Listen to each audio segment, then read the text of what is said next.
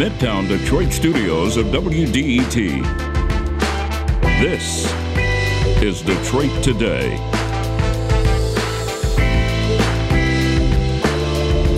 Michigan Secretary of State Jocelyn Benson will join to explain her decision to move branch offices to appointment-only customer service. Pretty controversial change to what we've been used to in this state for years. And then we're going to talk about how highways have carved up many American cities, including Detroit, and a new effort to lead a rethink that could remove some of those roads. That's all next on Detroit Today. But first, the news from NPR.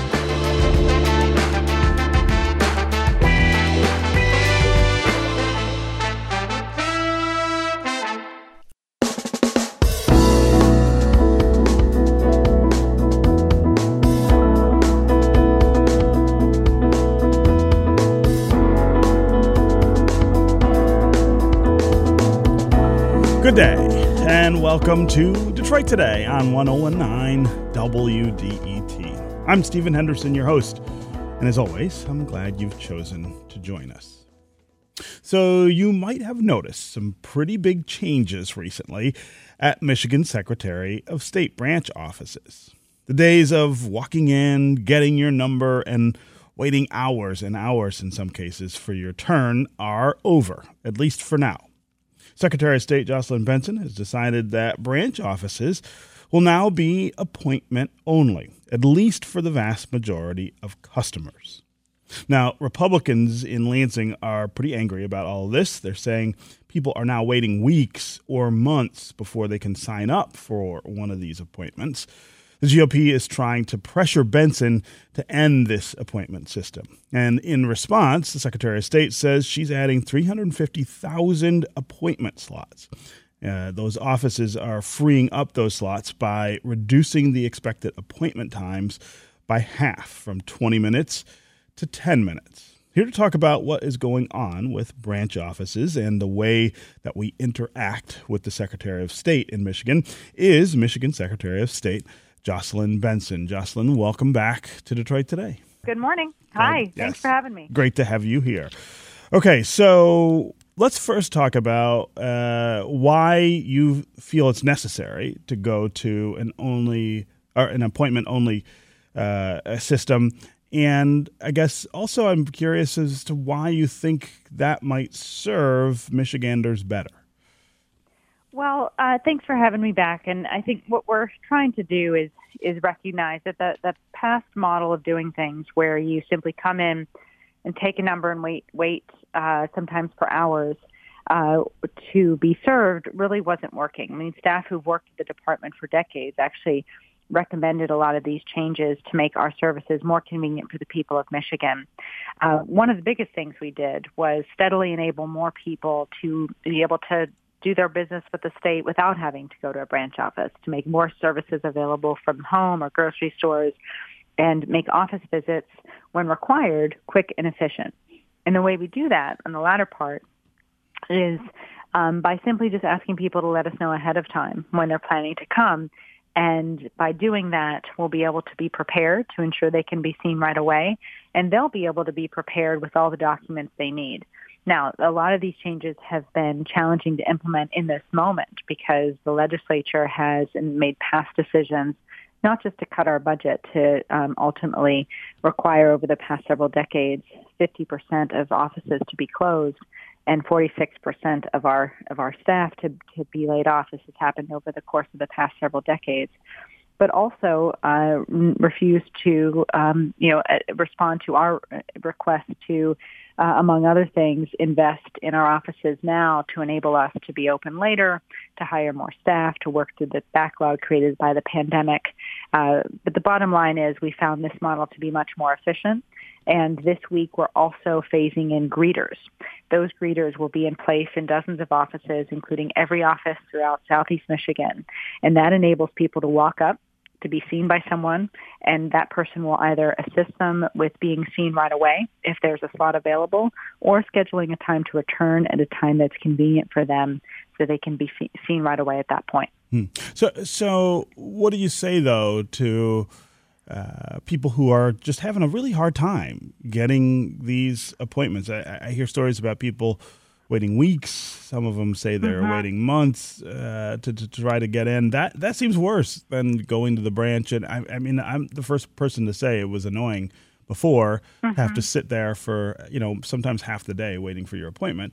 But that's actually better, I think, than waiting 2 months to get to get your driver's license renewed or something like that. Yeah. A couple of things. One, in the vast majority of cases, citizens don't need to wait at all to get their driver's license renewed. We can do that online now, right? Or at a self-service station at Meijer or Kroger all around the city, as well as vehicle plates. Now, that change just happened over the past few months as we've upgraded our services to enable that.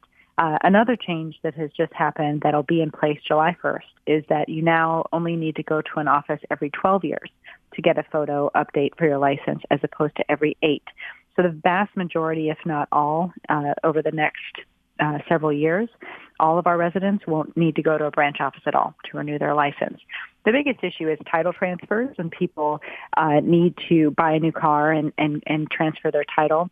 That's actually most of our branch transactions, and also first-time IDs for drivers and for new drivers in particular, or people just moving to the state. So we're working to find ways to prioritize those two ways in which you need to interact with the office. And what we're facing right now in this moment that makes it more difficult is a backlog that was created by past legislative changes to extend license and vehicle plate renewals to all expire at the same time. What that does is create a significant backlog, coincidentally in our busiest month, which is June, and that makes it really difficult whether you're trying to access the branch through whether it's a walk-in or an appointment. It makes it really difficult to access the offices. And so we're working and considering ways to add evening and weekend hours right now, and we've asked the legislature for the use of COVID funds to support their constituents in enabling us to do that, and also hiring more staff during this time to work through this backlog that was created by their extensions. That's the way that they can be most helpful to us at this point. As we work to continue to move forward in how we develop services. My vision and my hope is that we've got a plan to get there, is that we can get to a point where anytime someone wants to go to a branch office, they can go online to schedule their visit ahead of time. They can call the 188 number to schedule their visit, or they can go to a branch office. If they go to a branch office and walk up to a branch office, they'll be greeted. And these are the greeters we've got in place now. And they'll either be able to be seen right away, if there's a spot available, or schedule a time at their convenience to return whenever they can over the next few days, over the next week. And then they'll be able to have their business done with the state at that time. And the last thing I'll mention is that every day at 8 a.m. and noon, every weekday, we release more appointments through the phone and to our greeters and to our online services. So we want to get to a point where people can essentially, quote unquote, walk in to an office at a time that's convenient for them, and they'll be seen right away. And the best way we can get there is by creating a system where people let us know in advance when they plan to show up, and that enables us to be prepared to see them right away. Why hire greeters instead of hiring more people who can actually provide services? Well, first of all, we'd love to hire more people to provide services. We need the funding from the legislature and able to do that. What's happening with that, what actually these positions are created by the fact that we had many people throughout the pandemic greeting people at the front door to check their appointments. Anyone who's visited the office during the pandemic has probably seen that. What those individuals were trained people who could actually serve behind the counter. So we're putting them back behind the counter right now to create more appointments available as well and enable them to serve more people, and then creating a new position for a greeter that's sort of a different classification of a worker that can enable us to more easily hire people to just do that job as opposed to the full training to be a clerk. And that enables us to also ensure that someone is there to greet someone when they arrive and help them either make an appointment right there, be seen right away, or if they don't need to go to a branch office, they can be directed to a self-service station and get their transaction done right away that way. I'm talking with Michigan Secretary of State Jocelyn Benson, and we're talking about big changes at branch offices, getting rid of the walk-in service that so many of us have come to identify with the Michigan Secretary of State. You walk in, get your number, and wait your turn. Sometimes that goes quickly. Too many times in the past, for me at least, it was a very time-consuming exercise.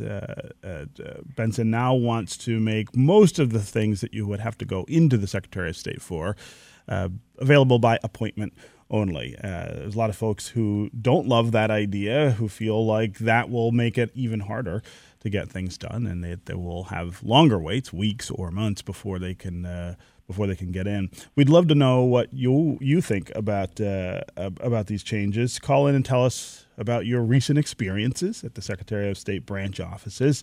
Are you using this appointment system? How'd it go? Was it better or worse, or maybe about the same compared to the past visits that you've had to the Secretary of State? As always, the number here on the phones is 313-577-1019. That's 313-577-1019. You can also go to Facebook or Twitter, put comments there, and we'll work you into the conversation. Jocelyn, before we get to listeners, I want to get a sense from you of what a reasonable time is for someone to have to wait to come into a Secretary of State office. What's the goal in your mind? If I call to make an appointment or go online to make an appointment, how long should I have to wait? Where we're working towards is to have enough appointment slots available for people to be able to come in later that day or the next day or the following week or any time that's convenient for them. We'd also like to be able to have more funding from the legislature to be able to have our employees work overtime so that they can have evening hours or weekend hours. And those are the types of things we need the legislature to help with. But at this moment, with the backlog, we are seeing a stress on the system with so many people needing branch office services at this particular moment.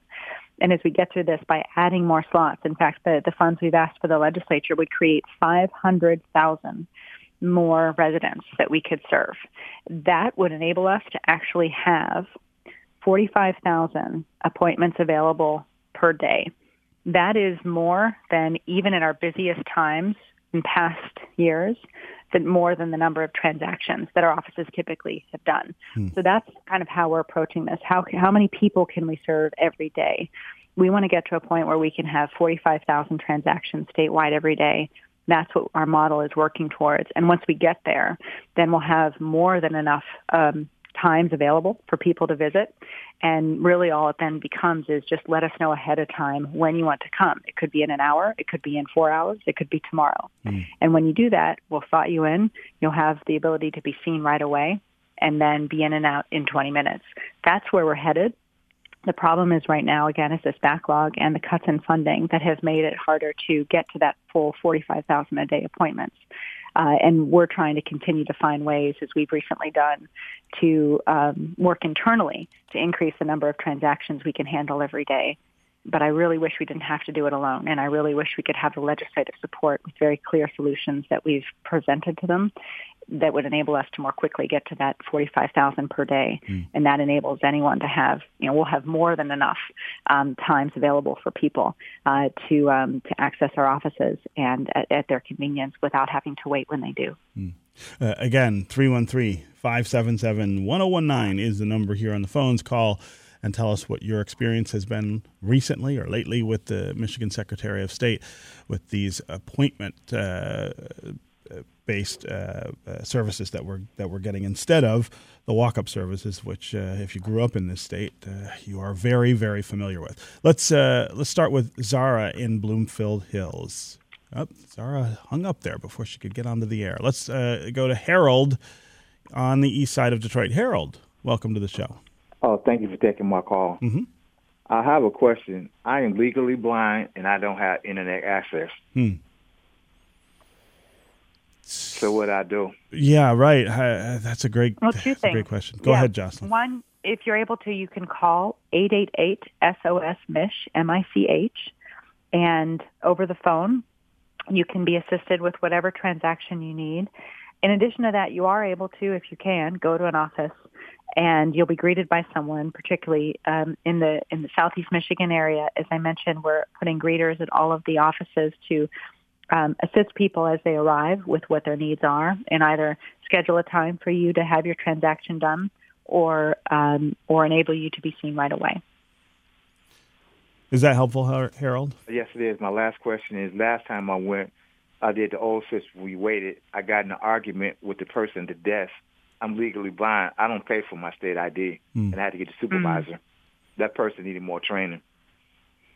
That's really helpful feedback. Thank you, and I appreciate that. Well, we certainly, one of the things we've done is continue to upgrade our services for our citizens with different residents with different needs like yours, and we'll continue to improve how our staff understands the deliverance of those services. And what you point out, though, is really illustrative of the past model, where we had staff under stress, overworked, and oftentimes having to work long into the evening to serve everyone, and long after the office has been closed. And that oftentimes does create stressful environments where people don't receive the level of respect and customer service they deserve. And one of the benefits of this new system is that our staff have been given clear hours, so they know exactly when they're going to be done. And that has made them much more happier in their work, which is very important for delivering good customer service. Harold, really appreciate the call and the questions. Big Neo on Twitter has a question. He says, once every 12 years seems a long time for a photo update. Is there a way to use facial recognition for customers to update a photo online, or is that too high a risk for identity theft? What about the idea of not having a new license photo every 12 years? We all look a little different over time. There's two things that I've asked the legislature for that we need the law to change to enable us to do, but I think are no-brainers. One is this issue. If you can remotely take a photo and mail it in for your passport, or to renew your passport, you should be able to do the same for a license. And so we want the legislature to create other ways in which people can upload photos into their system. Into our system, we've got some time, because as of July 1st, we won't have to do any new photo renewals for 4 years, because everyone with an 8-year renewal will extend to 12 years. So that gives us some time to innovate, but I'd like us to move in that direction. And the second thing, is sort of related but unrelated, is the other big transaction where people have to come into our offices right now, where in other states they don't, is title transfers. In many states, you can do a title transfer online, and that would, if we were able to move in that direction, and I've talked to some legislators about this, that significantly reduces a number of people who have to come into our offices, which again enables us to serve more people right away when they need it, when they need that in-person transaction, and moves more people out of the office if they don't have to be there. So it's really, there are many days where I wish that we had the support and cooperation of the legislature to make data-driven decisions and even compromises together. Unfortunately, the toxic environment right now in Lansing just isn't that, and that has also really ultimately held us back from doing everything we'd like to do for the customers and the citizens of the state. Again, Big Neo, thanks for the comments online. Let's go to Sandra in Detroit. Sandra, welcome to the show. Hello. Hi. Hi, how are you? Good. Well, I simply wanted to call to say that I went into the Secretary of State's office without an appointment because I was going to use the kiosk.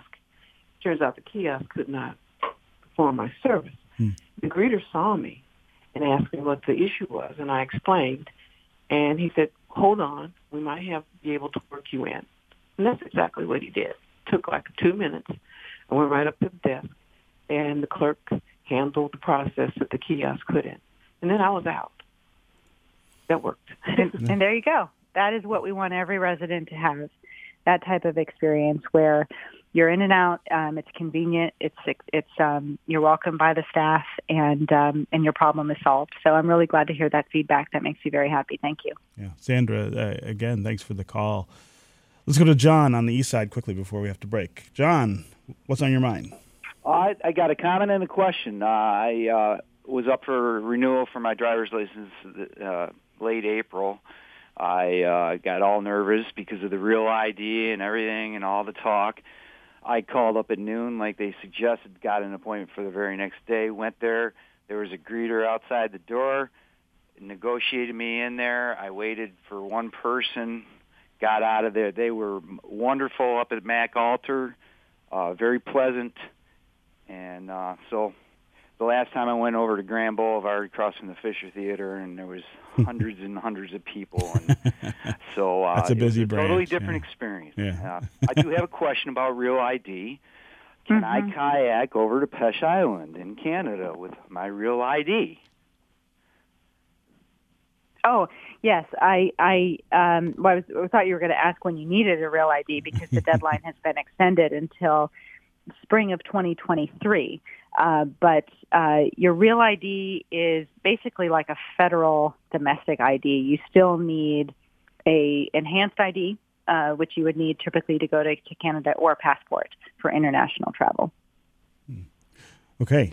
But I'm very glad you had a good experience under the new model. I think, again, you sort of lay out the difference between going into an office and sitting with, waiting for hundreds to be served, and or simply being able to be seen right away with the transaction that you had. So just I think the biggest challenge right now in between the callers that we've heard in making sure everyone has that experience is just the number of appointments we have available. Mm-hmm. Truly, if we have an abundance of slots available, then we do have a situation then where people can walk up, they'll be greeted, and they'll likely be able to be seen right away, or later that day, or the next day, or soon after that. The only thing that stands in between us and that sort of successful, full, robust implementation is a lot of the funding and investment we've asked for from the legislature. And we've mapped out that we've got a plan to get to 45,000 residents served, or slots available every day. And once we get there, then people can have their pick of times when they go to the office, just as if there was a walk-in system. But when you do go up to an office, you know that you'd be seen right away as opposed to having to wait. Okay. Jocelyn Benson, Michigan Secretary of State. Always great to have you here talking with me and with our listeners. Thanks so much for coming by. Thanks, Stephen. We're going to take a break. When we come back, we're going to switch topics and take a look at how American cities could be at a turning point as mid-century highways begin to reach the end of their lifespans. Think of all the highways that carve up the city of Detroit. What would the city be like to live in if we had fewer of them? We're going to talk about that next. Stay with us for more Detroit Today.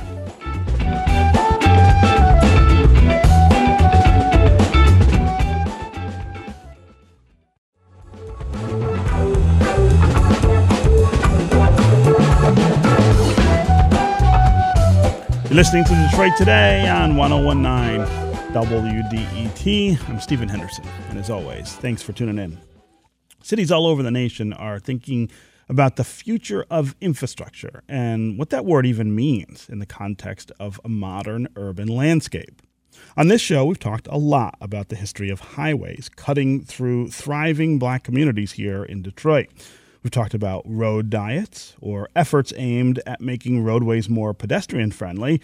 And now a bipartisan group in the Senate has reached an agreement on an infrastructure plan. The details have not been hashed out just yet, but as things develop in Washington, it seems like a great time to look at how cities around the nation, including right here in Detroit, are looking to the future as highways erected in the middle of the 20th century are reaching the end of their lifespans. Should we be rebuilding these freeways, or is it time to rethink them, or maybe even remove them? That is where we want to continue the conversation here on Detroit Today. And here to talk with me about this are two people who've been following this topic pretty closely, but from really different angles. Nadia Popovich is a data and graphics reporter on the New York Times Climate Desk. She recently worked on a multimedia story for the Times titled, "Can Removing Highways Fix America's Cities?" Nadia Popovich, welcome to Detroit Today. Hi, thanks so much for having me. Also with us is Robin Boyle, a professor of urban planning at Wayne State University and someone we have on pretty frequently here on Detroit Today to talk about cities, and in particular, our city and the way we live in it. Robin, welcome back to Detroit Today. Great to join the conversation. Thank you. So, Nadia, I'm going to start with you. Your piece begins with a look at Rochester. What's going on there, and what about it is representative of larger issues when it comes to the role of mid-century highways in American cities? Yeah, so I started this piece because President Biden actually came out with this plan in March where the American Jobs Plan. And as part of this, it was his big infrastructure push. And as part of this plan, there was this section on funding the removal of highways. And there's a couple of different examples, even he gives. But what I really wanted to see is where had this been done recently? Where had they already removed a highway, and what did that really mean for the communities? And Rochester, New York, which is in upstate New York, right near the border with Canada, that city had recently, just a couple of years ago, finished removing about a 2/3 mile long portion of its inner loop highway, which was a very tight little loop around its downtown. And it's really quite stunning today to stand there. You basically have no idea a highway once ran beneath your feet. It really reconnected parts of downtown to the East End neighborhoods that are more residential. And now the city is sort of looking to expand on that success of its removal there with removing more of its inner loop. So there's a northern section that has not yet been removed. But as I learned when I was in Rochester, that section is actually much more complicated. Partly it's a much more residential area. It would reconnect a lower income, mostly Black and Hispanic community to downtown, including a much wealthier white neighborhood of downtown. And the residents to the north of the inner loop are pretty concerned about what happens to their neighborhood once that reconnection takes place. You know, will they be priced out, be gentrified? And of course, this connects to the history of highways and what they did to American cities. I mean, it's really interesting in 2021 to be talking about the effect that these things might have on communities when the same arguments and debates were had when these freeways were erected. Yeah, for sure. I mean, highways radically reshaped American cities. I think, now most of us are so used to them that it's maybe hard to remember that. But they destroyed dense downtown neighborhoods, many of the kind that are now in high demand. They divided and many Black communities and really increased car dependence as well, helping to whisk people away to suburbs. That's part of why I started looking at this from a climate perspective as well, both from the equity perspective and the climate perspective, because the movement to remove highways really, really plays into both. And you report that nearly 30 cities nationwide are discussing some form of highway removal. Talk about some of the others that stand out in your mind. Yeah, sure. So there's this group called the Congress for the New Urbanism. They've been tracking highway removals for many years now. And so they came up with that number. There's about 33 proposed projects in 28 cities. There's Interstate 375 in Detroit is one that is on that list. That's the highway that kind of went through the former Black Bottom neighborhood. A lot of New York State cities are actually looking at this. I think it's a lot of cities that have lost population over the past 50 or so years are now really looking at, well, what can we do to our city to maybe bring people back? So we're seeing it in Syracuse, New York. Interstate 81 actually just got funding from the state government for a removal project. And Buffalo actually has 3 different highway removal projects under official study by the city or state. And so that's been pretty interesting to me. But these take all sorts of different forms. So, some of them are true removals where they would take the highway out and maybe replace it with a much smaller at-grade street, which basically means it's on street level instead of either sunken or elevated. But others want to keep the highway but bury it. So something like the Boston Big Dig, but on a smaller level, right? So we see a couple of proposals like that in Atlanta, which is, of course, a city known for being bisected by these giant highways. Robin, I want to bring you into the conversation here. And of course, you and I have actually talked about freeways before in Detroit. Let's start, though, with this idea. Removing I-375 is something that is on the agenda at least on paper, here in Southeast Michigan, and it's unclear, I guess, when all of that might happen. And there is some opposition by some of the neighborhoods that border I-375 to the idea of getting rid of it. But I kind of want to start the conversation further down the road. I actually have given a lot of thought to the idea of what the freeways here have done to the city, and what I think the solutions might look like.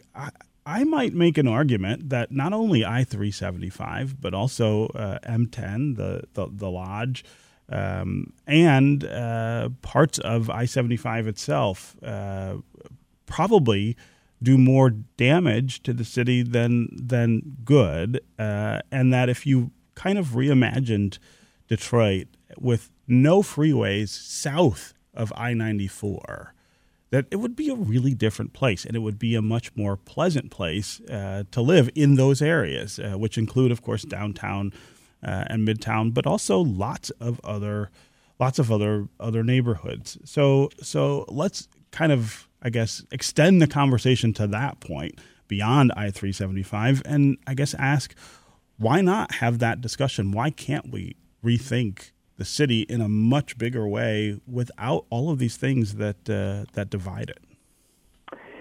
Well, it's a very interesting concept, but if I can push it even further out, you're going to go even further. I would go even further.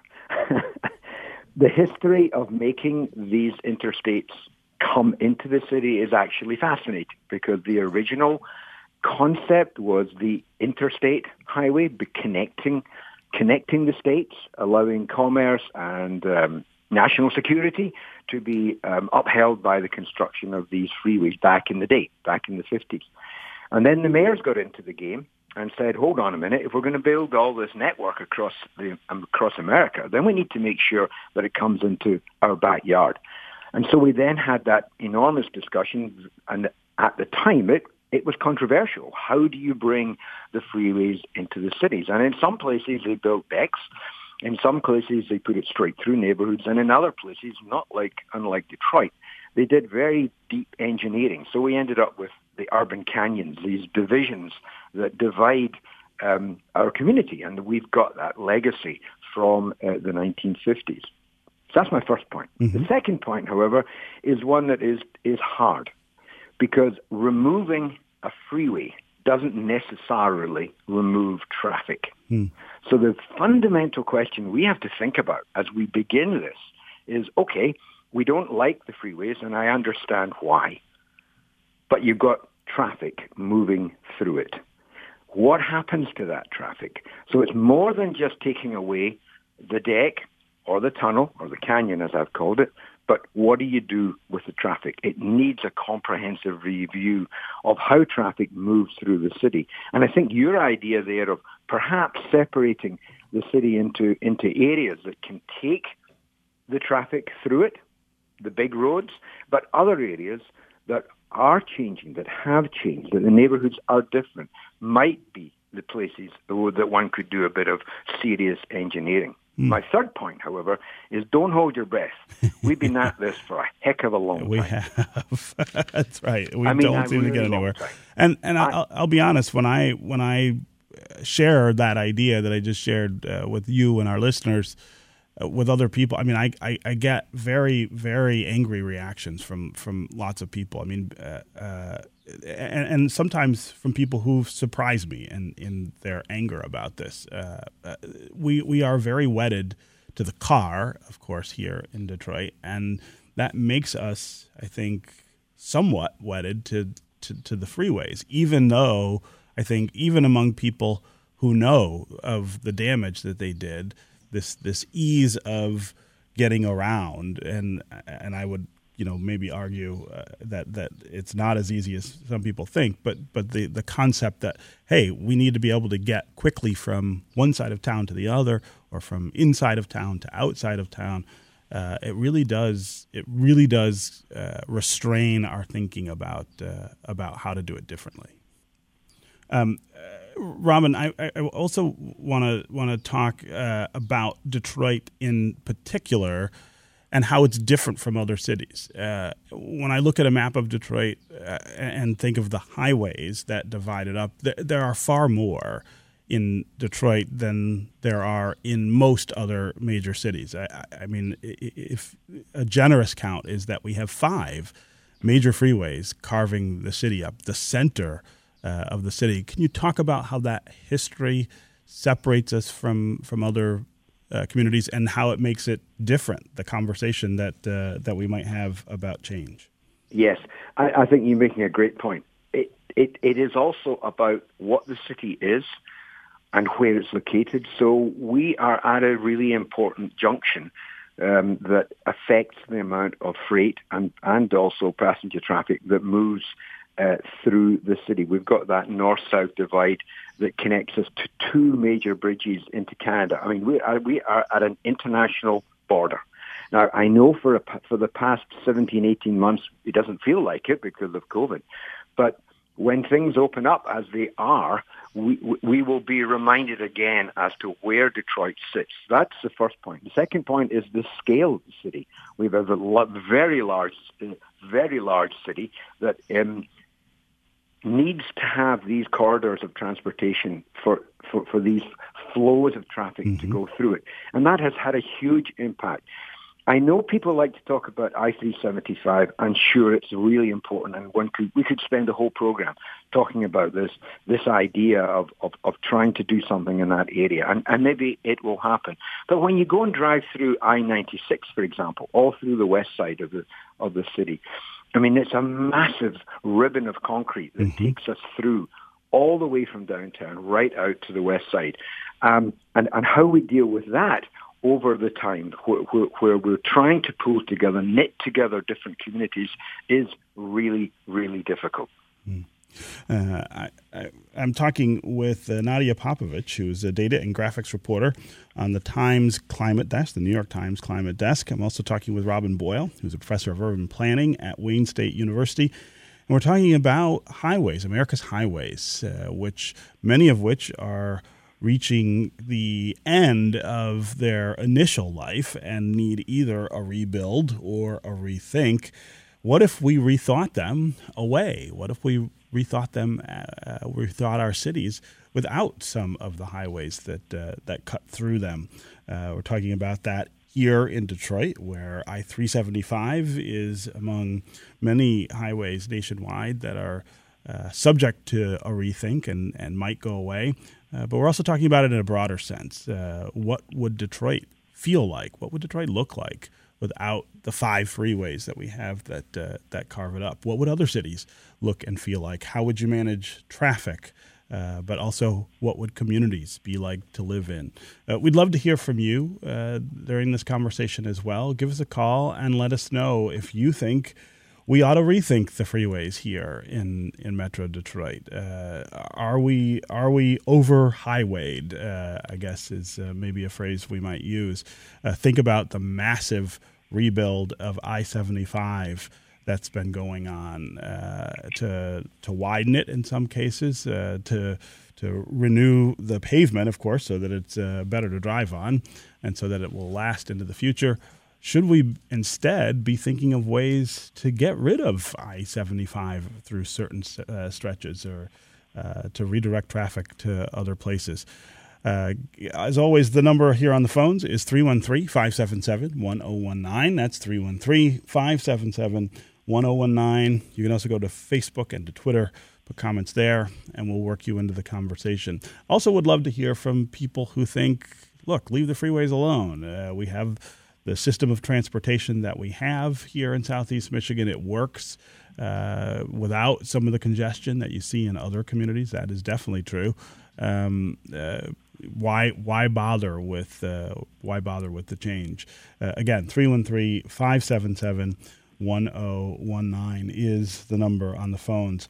Let's start with Harry in Sterling Heights. Harry, welcome to the show. Great conversation here. My question is, how much influence did the Big Three pay in the 1950s when cars were selling and everybody was going on picnics and going to the beach and moving out of Detroit? And here we rebuilt the People Mover. We did have streetcars that were viable. And I think a lot of people making those decisions were really not involved with the future of Detroit, but just trying to sell cars. Yeah. Harry, a great point. It's one of the things that I think people talk about a lot around here is the influence of the auto industry over the development of highways. Nadia, I'll give you a first crack at talking about some of that history. Oh, sure. Thanks. So, some of the historians that I've spoke with pointed a lot to this idea that the car industry and more broadly different companies really pushed this idea of a new city with highways flowing through it and giant high-rise buildings. In 1939, there was actually, in the World's Fair, GM had this big exhibit called the City of I think Futurama, that was it. And it was basically these giant high-rise buildings, as I explained, with big highways flowing through it. And it was a way of that was the idea of the modern age, that the city had to be changed. The idea was cities were dirty and crowded and congested, and we want to clear them out and make way for this kind of shiny new future. And of course, that wasn't always the way things worked out, especially for the people living in the cities. And so definitely, there was a role to be played by large companies in kind of pushing that vision as well. Robin, here in Detroit, people say all the time, the car companies killed the streetcar. The car companies wanted to sell buses, and so that's how we ended up without mass transit, rail mass transit. How true is that? Well, I think there's it always comes up under this conversation, and it's one of these great stories that if you want to get a conversation going in a bar, just throw that one in there, and there is some truth to it. I think that the most personal connection that we have is that when Eisenhower was coming up with this grand plan for the interstate freeway system, he actually tapped a General Motors executive to actually lead that program, tapped into Detroit and pulled them into Washington to be controlling or at least leading the planning process. So there really was an involvement of the major auto companies of that time behind the whole idea of the interstate freeway system. So that is absolutely true. As to General Motors' role in transit in Detroit, it's an open book. Surely they were eager to make buses and sell them. They were not keen on the streetcar systems. So yes, there's clearly been a history of that. Today, however, it's a different story. I mean, the auto industries are doing different things. Just look at what Ford is doing over in the Corktown area, which is quite different than the way they operated in the past. So I think we are at a change point. We are at an intersection, if you want. Horrible analogy there, with roads and the way in which the auto industry is working on it. But let's be honest. I mean, they still make their main business from selling cars, and cars run on concrete. Okay, we're going to take a quick break, and when we come back, we are going to continue this conversation about the future of cities and the future of highways. We'll also continue to hear from you, Jim in Detroit, Aaron in Jefferson Chalmers, Vince in Oak Park. We'll get to you next. If you want to join them on the phones, 313-577-1019 is the number. We'll be right back with more Detroit Today.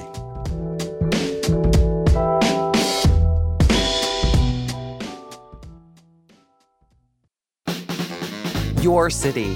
Your town. Your voice. On 1019 WDET. Detroit's NPR station.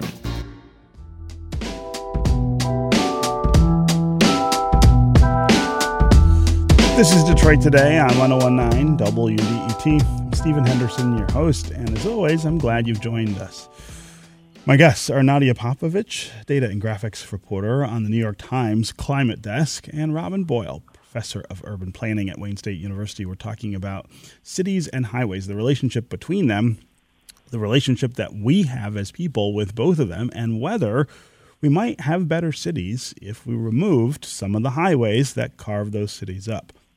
We want to hear from you about your opinions about this. Do you think we need fewer freeways here in the city of Detroit or in Metro Detroit?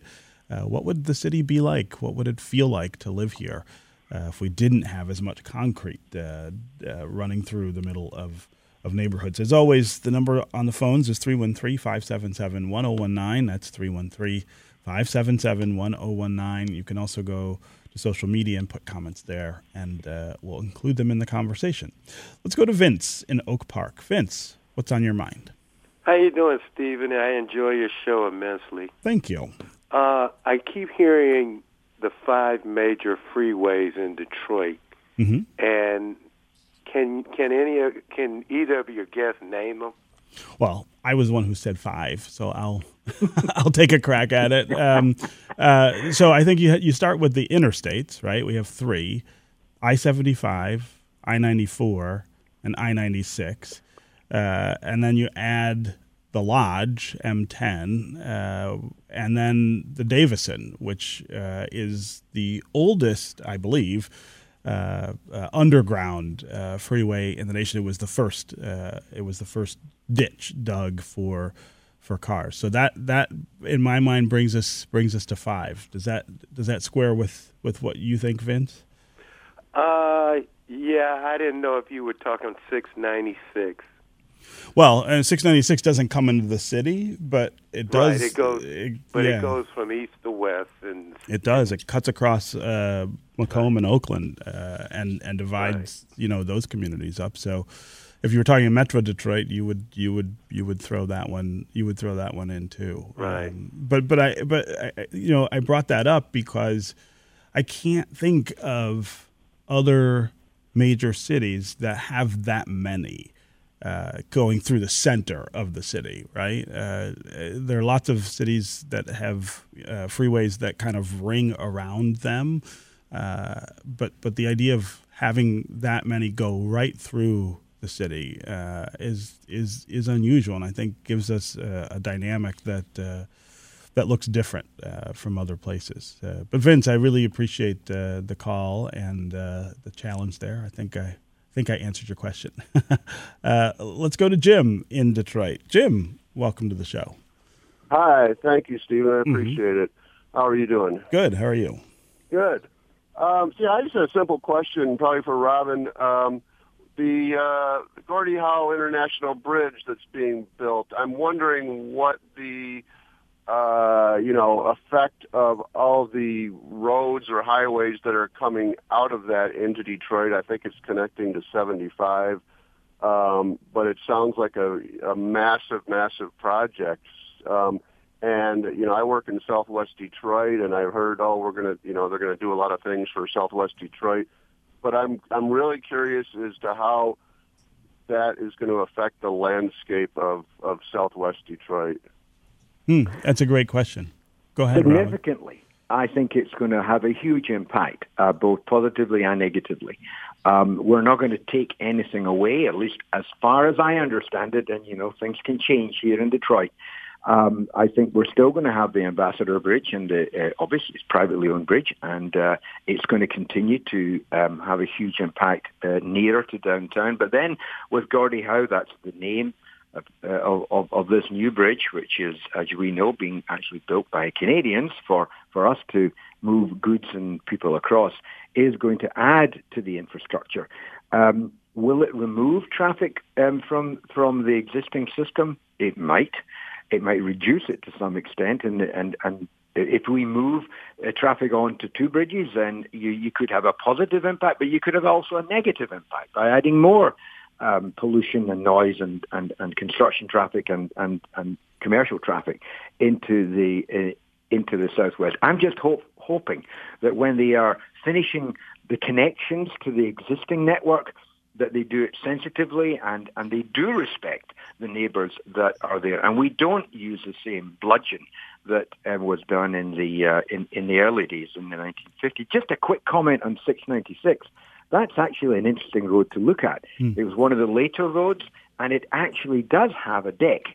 It was negotiated by one of the communities on the north side in Oakland County, because they were fighting the road, and so they came up with the idea of actually decking the freeway at one point, which we now have just close to the zoo. There's that sort of park area to the north. So it can be done if you've got the political clout And the reason that we have the problems is that there wasn't political clout in these days to protect the neighborhoods. And so the idea of building even more expensive roads with decks was lost in the early days. Again, 313-577-1019 is the number here on the phones. Let's go to Aaron in Jefferson Chalmers. Aaron, I've got about a minute left, but I wanted to get you on the air. Thanks, Stephen. It pains me to see the freeways in Metro Detroit currently being expanded instead of reduced. This state and this region continues to go backwards in time. There are a number of reasons that talented young people leave this state and this region, and one of them is a lack of public transit. We should be putting the money towards public transit and not expanding freeways. It makes people dependent on cars. It's not healthy. Yeah. And it kills street life when you have to drive everywhere and everything is a parking lot and a strip mall.